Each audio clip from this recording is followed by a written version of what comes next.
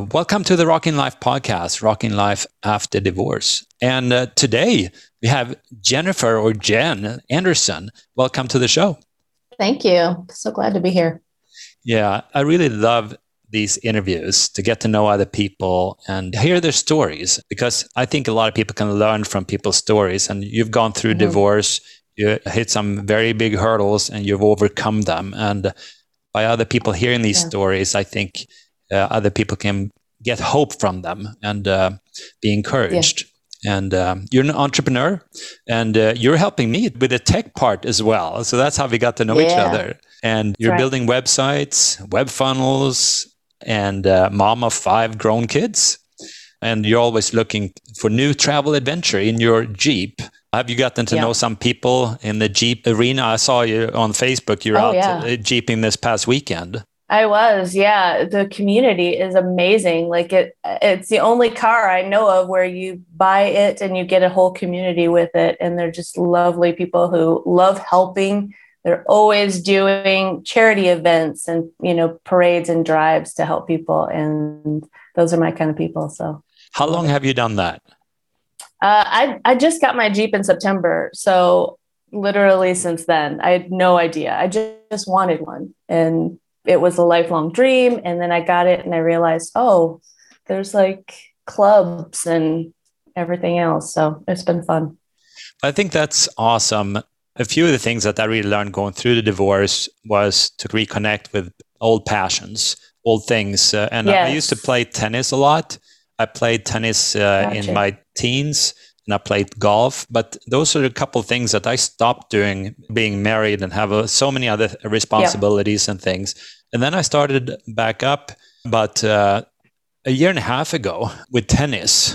And it's definitely been really, really awesome to connect with people and getting to know people. And we talked a little bit before here about loneliness. And I just wanted to ask you a little bit about that. But loneliness is definitely a big thing that almost every single person I've interviewed have dealt with. How do you deal with loneliness? And that seems like an awesome way to kind of like buy a Jeep and then you get to then you just get a whole people. Community. That's absolutely right. And I've connected with people along those passions that I did reconnect with, that I did finally have permission or gave myself permission to, to do. I joke about it becoming like there's this divorce survival kit. You get a dog, a tattoo, and a Jeep, and then you're fine.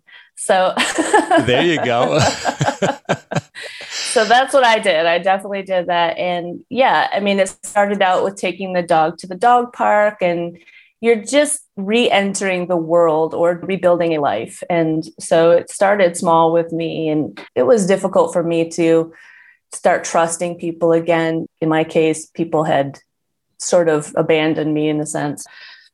So I didn't want to get back into that, and it was a little fearful. But it started with baby steps, with the passions that I developed, with having the dog, going to the dog park and just saying hi to people and having this mutual thing in common and just an acquaintance thing. And then it developed more to where I was more comfortable, and my ministry friends are my cohorts. So that's where it ends with me. I've shared that many times on the podcast about my journey and how lonely I was because I did not see the kids a lot initially. It was definitely a lot of alienation where I didn't see the kids sometimes for months. When you go from having a family, I was married for 20 years, and then going into not having the regular relationship with your kids, it's so difficult. And a lot of depression, and a lot of people I talked to have gone through suicidal thoughts, etc.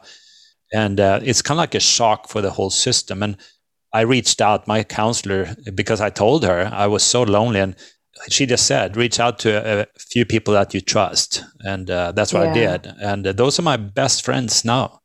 It's like, that's awesome. But it was definitely baby steps because I wasn't comfortable talking about the divorce with my closest friends because I felt like a failure. Yeah, you do. I mean, it's a stigma, right? And that's definitely one thing you knew you weren't going to fail at. And then all of a sudden, there's this thing that was like, I couldn't make this work. And for sure, it's embarrassing to talk about. Yeah. And for me, it was almost more difficult to talk about with people that I was close to because I felt like I failed. And especially in church, sad, that's a place that you should be able to go and get help. That's probably the place that I did not want to go to at all. So I stopped going to church for a while until I started to be comfortable talking about it. And I know they didn't say that I failed, but I felt that they judged me because they talk so much about you're supposed to stay married. Yeah. And, even Christians have divorces. Christians are people and they deal with stuff for sure.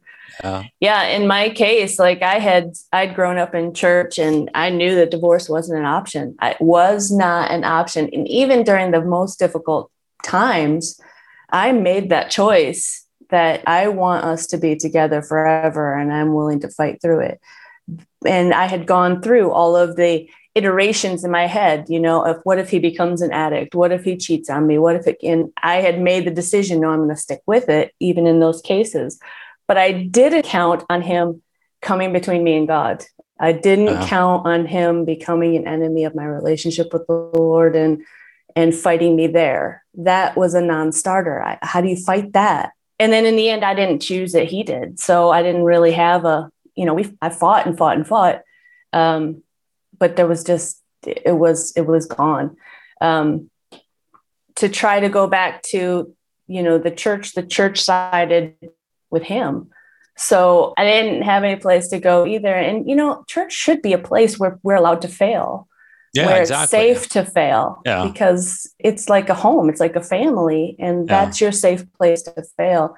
And unfortunately it isn't. And I think that there's a lot of fear and stigma around. It's just a cultural thing that has been there, but finding people who are willing to listen to your story and willing to listen to you and willing to, uplift you is invaluable. I didn't really find that until a few years later.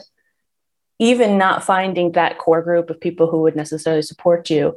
I will say this, and I did forget about this, is I had a Facebook group of kind of prayer people, you know what I mean? Yeah. And I reached out to them. I did reach out to them and found some support, and they just loved on me a little bit. They didn't know me. We didn't have any kind of friendship or connection. So I don't really think of them as my best friends or anything.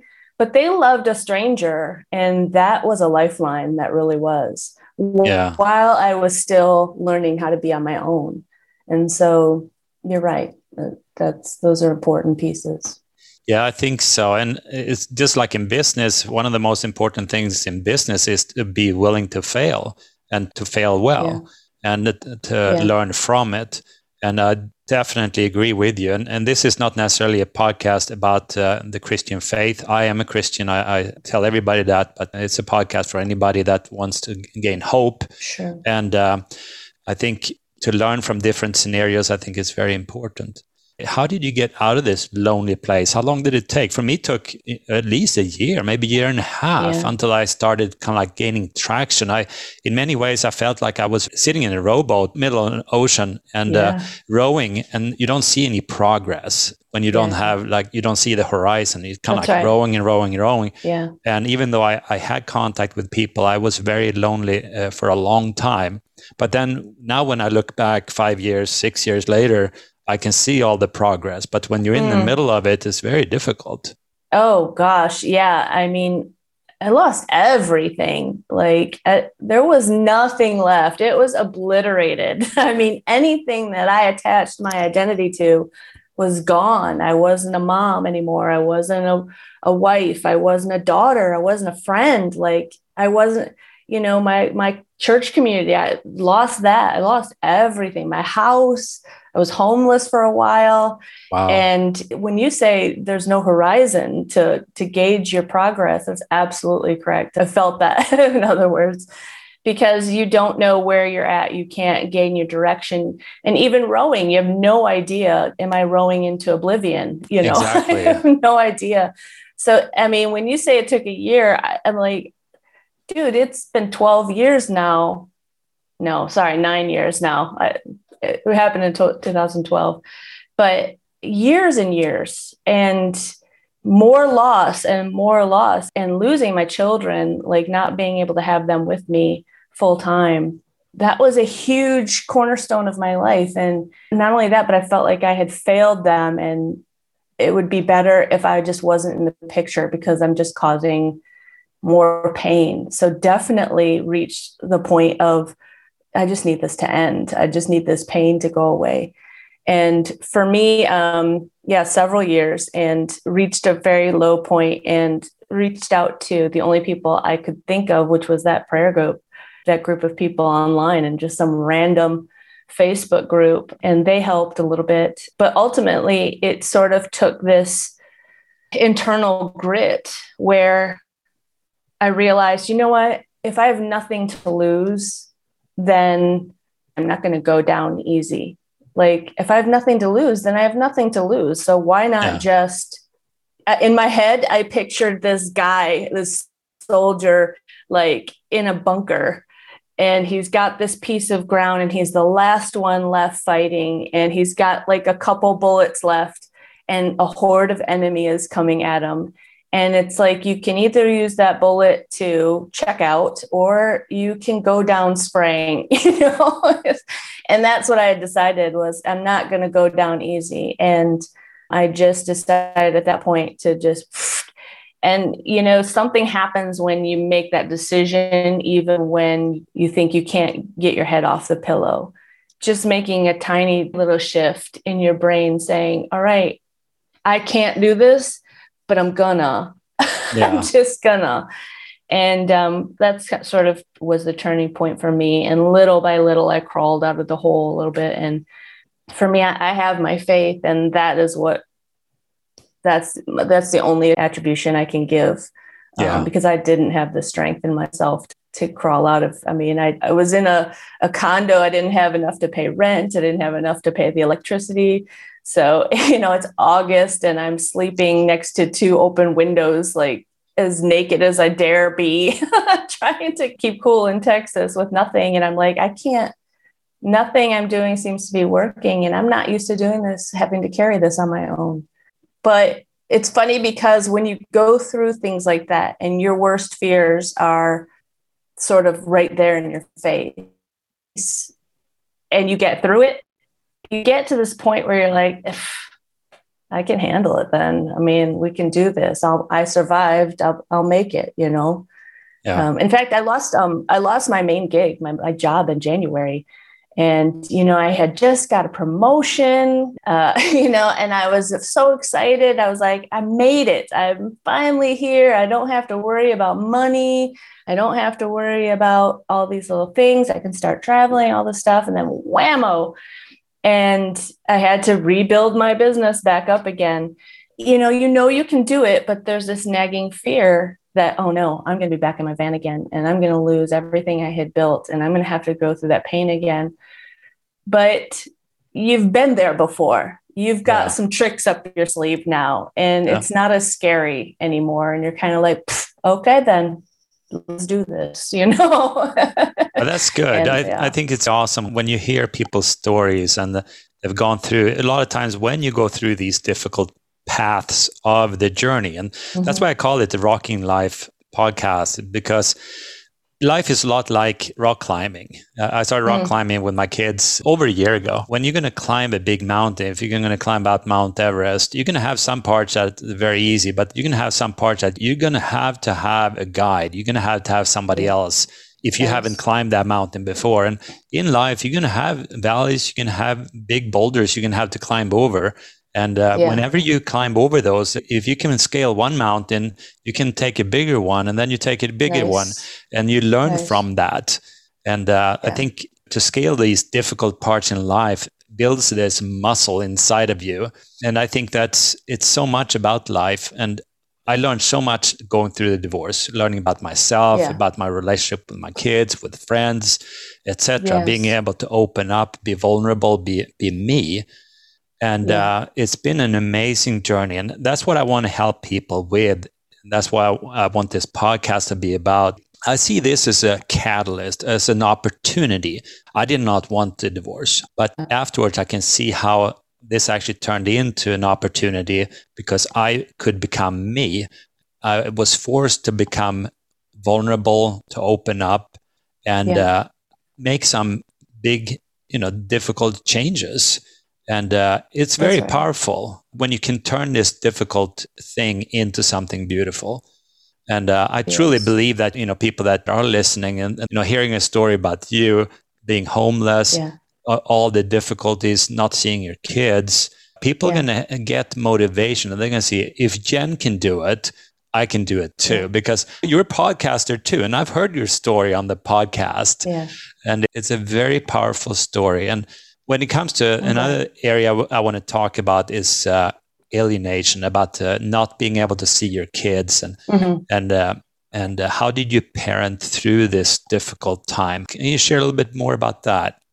Sure. So my kids were at pretty vulnerable ages when it happened, and I had to make some tough decisions about the possibility of not being able to get custody. In my case, it was a contentious divorce, and my family and friends kind of went with him. They did. They chose his side of it, and that it is what it is.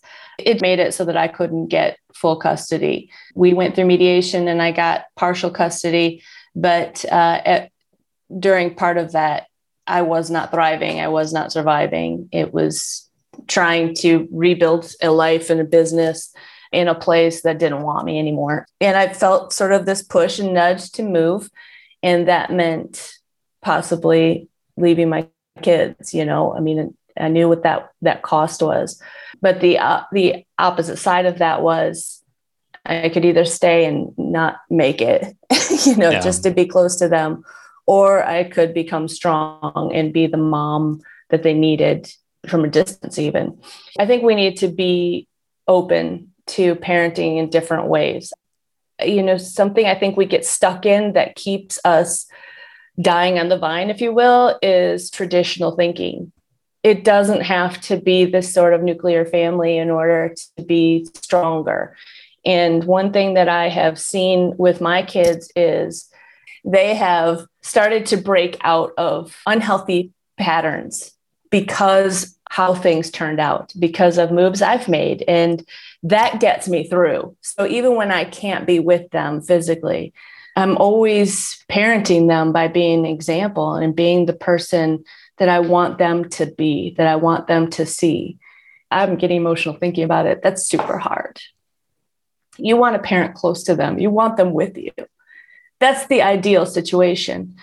But if it comes down to the only way I can be with them is to be fake, or the only way I can be with them is to sacrifice who I am.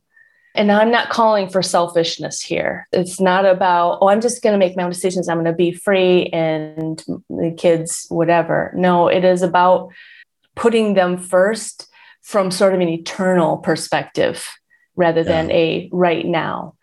It's what we do as parents. We discipline them, risking our friendship with them or how they feel right now so that they grow. And that's what I kept in mind throughout the whole thing. And what kept me kind of alive really is, as hard as this is, I know that this is best for all of us in the long run. And it's making sure that they knew that I'm not going off just going to have a life. Like, this is not what I want. This is not what I've chosen, but we're going to create something beautiful here. And them knowing that kept them believing in me, believing in our family, even though it was split. Do you know what I mean? And, I made sure that, and I didn't do it perfectly all the time for sure, like not to make it about why we didn't get along or why the family split or things like that.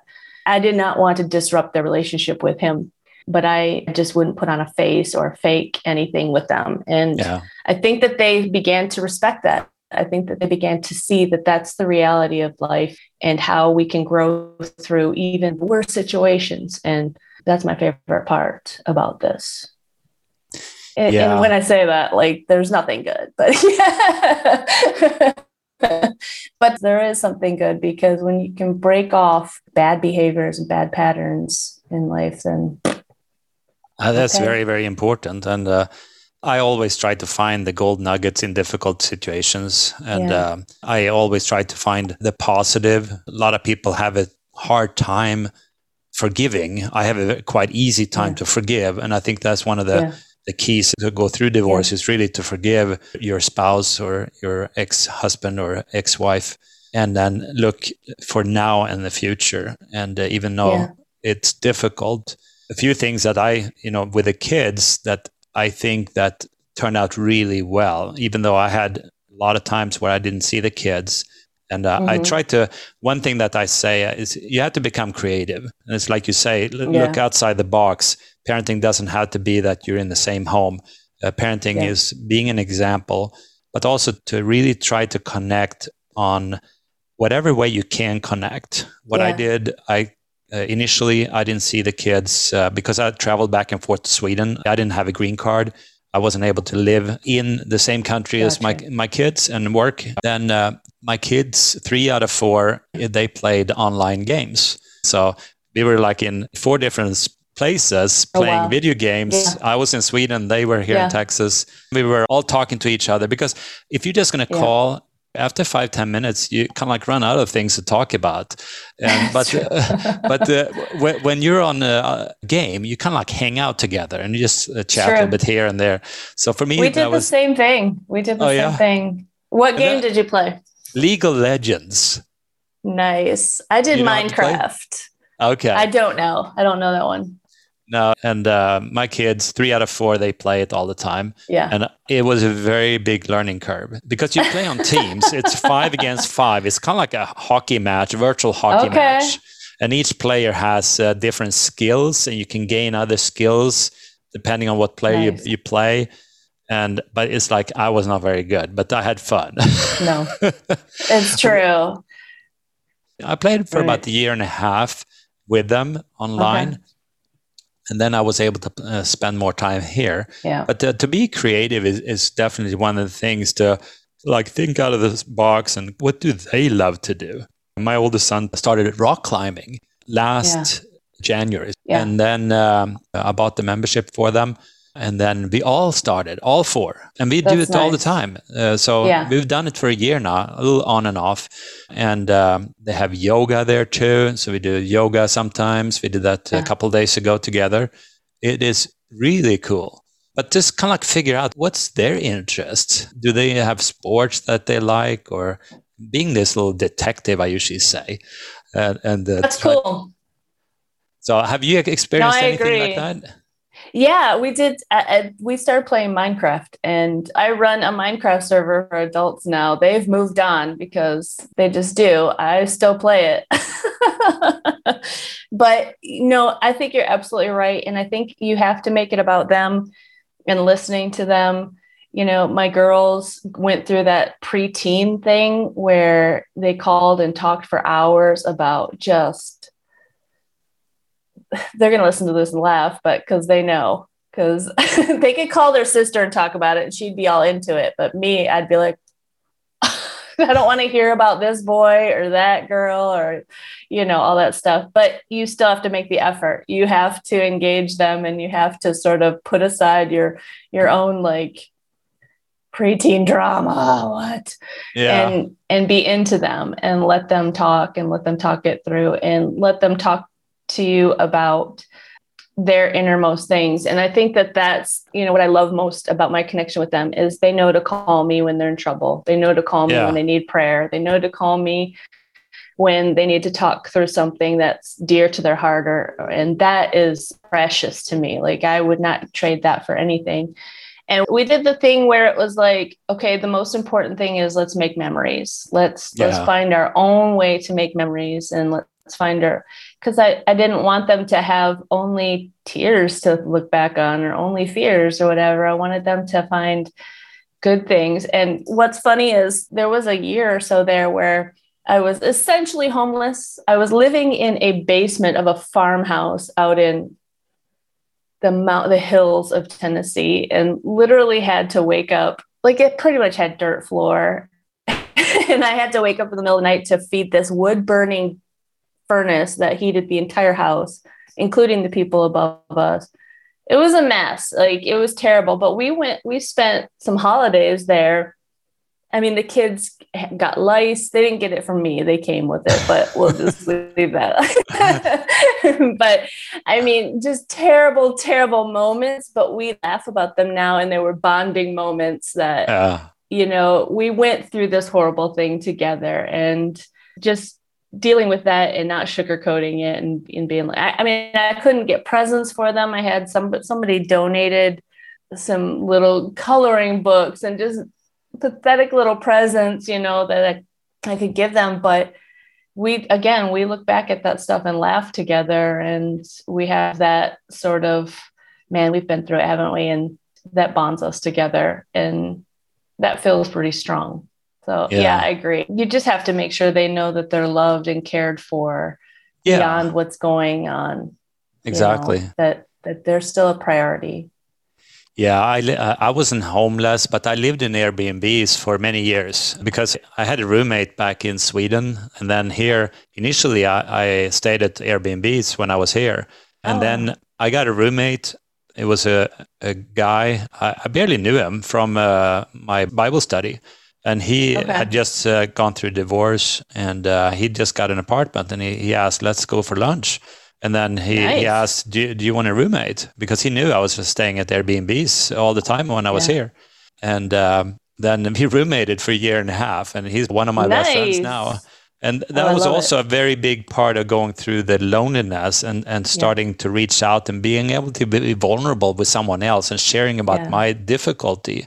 That was very, very powerful. But I've also had those experiences when I've been at Airbnb celebrating birthday, celebrating Christmas at somebody else's house, living in somebody else's house, just renting a room. One of the things that I think this divorce have actually helped the kids is to bond together.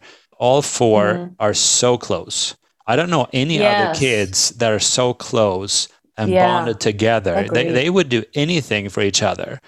And they hang out, even though it's a big age gap, because my sons are 25 and 23 and my daughters are 18 and 16, and a 25-year-old and a 16-year-old, they don't have that much in common, especially a few years ago, but they still love to hang out together, and they root for each other. So I think that's very awesome. I love seeing that too. I feel the same way. Like they're united in a way that not even I am with them. And I love that, because that was a concern, because, two of them left pretty early and the other three are stuck there, and they were kind of pitted against each other. The older two were my favorite or something. And that wasn't true, of course, but there were obstacles, but they stuck it through, and they adore each other. And that's all I ever wanted for them, was to have, one another. So it's cool. Yeah. So another questions I had, what have you learned for yourself? I know I have learned so much about myself. One of the biggest learnings and that I'm going to keep the rest of my life is to be able to be authentic, to be able to be me, to be able to talk about the difficult things, not with everybody, but to be able to share with a few friends that you trust. I have 2 or 3 friends that I can share anything with. When I go through strife, I can ask them, okay, can you help me? Or what do you think about this? Etc. What was the biggest learnings going through the divorce and ever since the divorce? So much. I think that destabilization that happens, it opens the door for you to face your demons and for you to face those things, those patterns in your life that were probably destructive and probably contributed. No divorce, it happens in a bubble or happens in a vacuum. And discovering, I did a lot of research. I did a lot of diving into what is happening here, because it didn't make sense and it was so odd to me. But getting that distance allowed me to see parts of myself that I wasn't in love with and did not want to continue perpetuating. And some of that was people pleasing, a lack of boundaries. It was a lack of decisiveness. It was being so afraid of what people thought, and how that kind of thinking and those patterns allowed me to be in a situation where I wasn't safe and the situation wasn't ideal.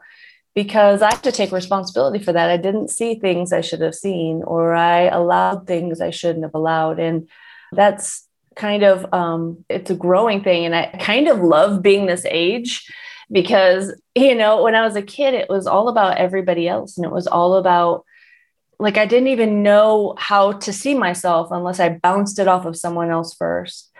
And now to be in this place where it's like, I feel like I have a foundation of who I am, and it isn't perfect, and I don't expect that to be perfect, but I love seeing the growth and I love the journey I'm on. And that is so freeing. It's so freeing. It's just, I'm not a puppet. I'm not bound by someone else's ideals or someone else's expectations or that sort of thing. I'm allowed to say no. Yeah. And it's healthy to say no. And it's important for other people. Like, I can help other people better if I learn how to say no. Yeah. And that's counterintuitive to the way I grew up, where it was like, oh, what's that person going to think of you? And you have to, it's always about someone else's opinion. And that is it's not just limiting, it's crippling. Yeah. It's crippling, and it allows you to get into situations that are not good for you or the people around you and stuff. So that was super awesome. I recognized a lot of selfishness that I had to deal with, a self-centeredness that I had to, really face. And I'm glad. I mean, sometimes that sounds scary, to face the things that are, going on in your heart that may have contributed to some strife and some bad stuff. But ultimately, we want freedom from those things. And so you don't get freedom when they're hidden. You get freedom when they come to the surface. And as messy as it can be to face those things, that mess is a good thing. If you ever done spring cleaning in your house and you got to clean out all the cupboards, it's a mess first. And it's the same way with our lives. And so divorce can be, like you said, an amazing catalyst to throw all, to open the shutters and to open the cupboards and say, all right, what is it that I need to deal with? And what do I need to clean out here? I'm okay with the mess for a little bit. I'm okay with that destabilization for a minute.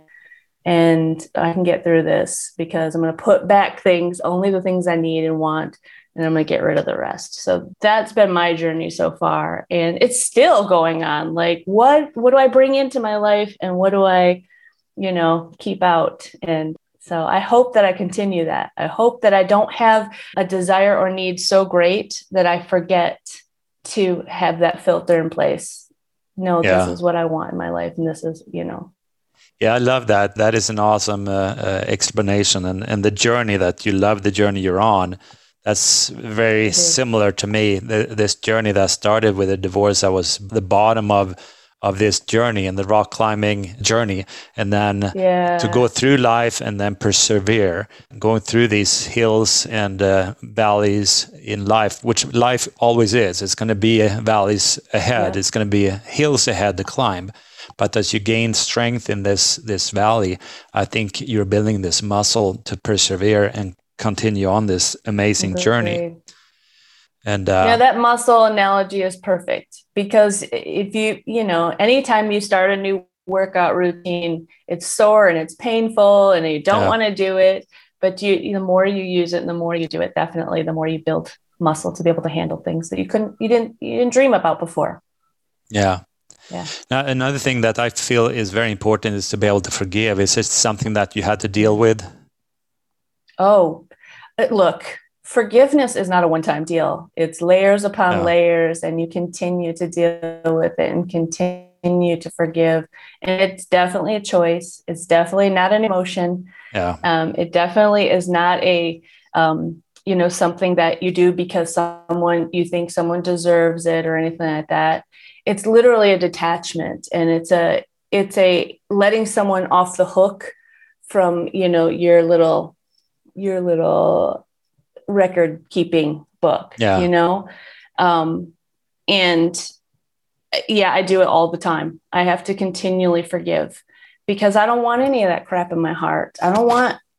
Otherwise they're still controlling, or they're still a part of my life, or they still have some say in my heart. And I don't want that. So, my ex and my parents, all those people that may not, that I have visions of not doing what I want them to do or whatever, they have a right to their choices. They have a right to their life. And they have a responsibility to themselves and to their creator that I'm not a part of. I'm not in that loop. It doesn't have anything to do with me. And they're not responsible for the life I'm living right now. They don't have a say in the life that I have right now. And it doesn't matter who tries to come in and disrupt that. When you put up that boundary and you say, listen, I'm detaching from this. And I don't wish you any ill. I hope you have a wonderful life. I hope that you have a relationship with your kids and your grandkids. I hope that you have the very best that God has for you, because that can only help me. That can only help everybody. So of course I don't want them to suffer. And that's a hard place to get to, for sure, because there's pain involved. But that pain, again, it doesn't have to be permanent, and it doesn't have to be like this pebble in your heart that's just you're walking on and it's hurting. You can detach from that and say, listen, I'm not in that loop anymore. And this is a new life, and this is something that is going to be great for everyone. And I can't be in charge of what they choose. I can't affect that at all. I have no control over that, and I don't want control over that. And I hope that they move on and that they find that same forgiveness, because it is freeing. And like I said, they'll do something and it'll get my ire back up, and I'll be like, ugh. But you just have to make that choice again and again. And sometimes it not just that they do something, sometimes it's just a matter of peeling off layers of, you didn't know this hurt as much as it did. And, something comes to the surface that's been buried, or it wasn't time for you to deal with that. That happens, just really quick, going on this trip to the Jeeping thing, I ended up camping by myself for most of it. Long story, but it was really good. It was very cathartic. I was by myself on a mountain in my Jeep. And my Jeep is like my safe place. You know what I mean? Yeah. There's something very spiritual about my Jeep. I don't know what it is. But, things came up in that solitude. And when I'm just kind of thinking through things or facing things, in fact, it felt a little bit like when I was living in my van and I was homeless. So it was almost like I had to face some of those things I had, for the sake of survival, I had pushed down. Do you know what I mean? And so they were allowed to come to the surface, and God pointed them out and what to deal with. And I had to forgive some things I didn't know I was harboring, I was holding on to. And I had to forgive myself a little bit more. And I had to kind of reclaim, that whole atmosphere, that whole kind of living in a van down by the river as not being this tragic thing, but being something I want to do because I'm traveling and I'm on an adventure. You know what I mean? Does that make sense?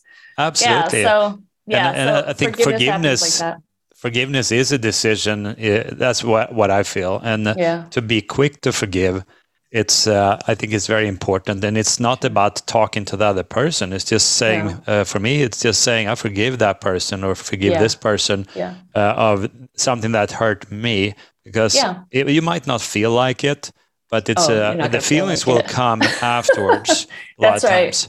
But the more you do it, it's also like a muscle. The more you train to be quick to forgive, it's very, very freeing. Instead of harboring a bunch of difficult history, and then I think you tend to live in the past instead of living in the now. That's good. If you live in the past, it's like you can't change the past. It's impossible. And it's just going to hold you back as a person if you keep harboring a bunch of unforgiveness about people, because those things are going to go around in your head, and you're living in the past. That's not very healthy. I haven't got time for that. Exactly. You can't have an awesome journey if you're going to be harboring a bunch of ill to a bunch of people. No. And I think divorce especially if you have a contentious divorce, it's very, very important to be quick to forgive and go on and look towards, what can I do now, and look forward in the future. I think it's important too to say that forgiveness doesn't mean you trust them again. It doesn't mean you invite them in their life, in your life. I mean, I can't have them in my life. It's not healthy for me. Yeah. And again, because I don't want to live in the past, and I don't want that bleeding into my future. So that's a part of it. And that's okay. That's just fine. And it doesn't matter if they're blood, and it doesn't matter what, everybody else might say is an obligation. If they're not healthy, they're not healthy. So I think that separating that forgiveness doesn't mean that you have them over for Thanksgiving. It has nothing to do with it. No. So it's just for you.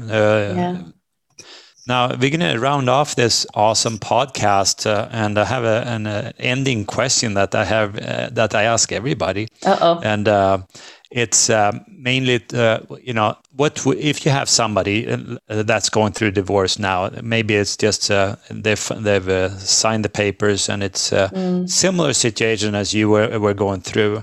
What would you say to that person? Well, I would say that in your head, you're going through all the things that you're losing, and you do lose them. And there's a grieving period, and there's mourning, and that's okay. And it takes as long as it takes, because it's a death.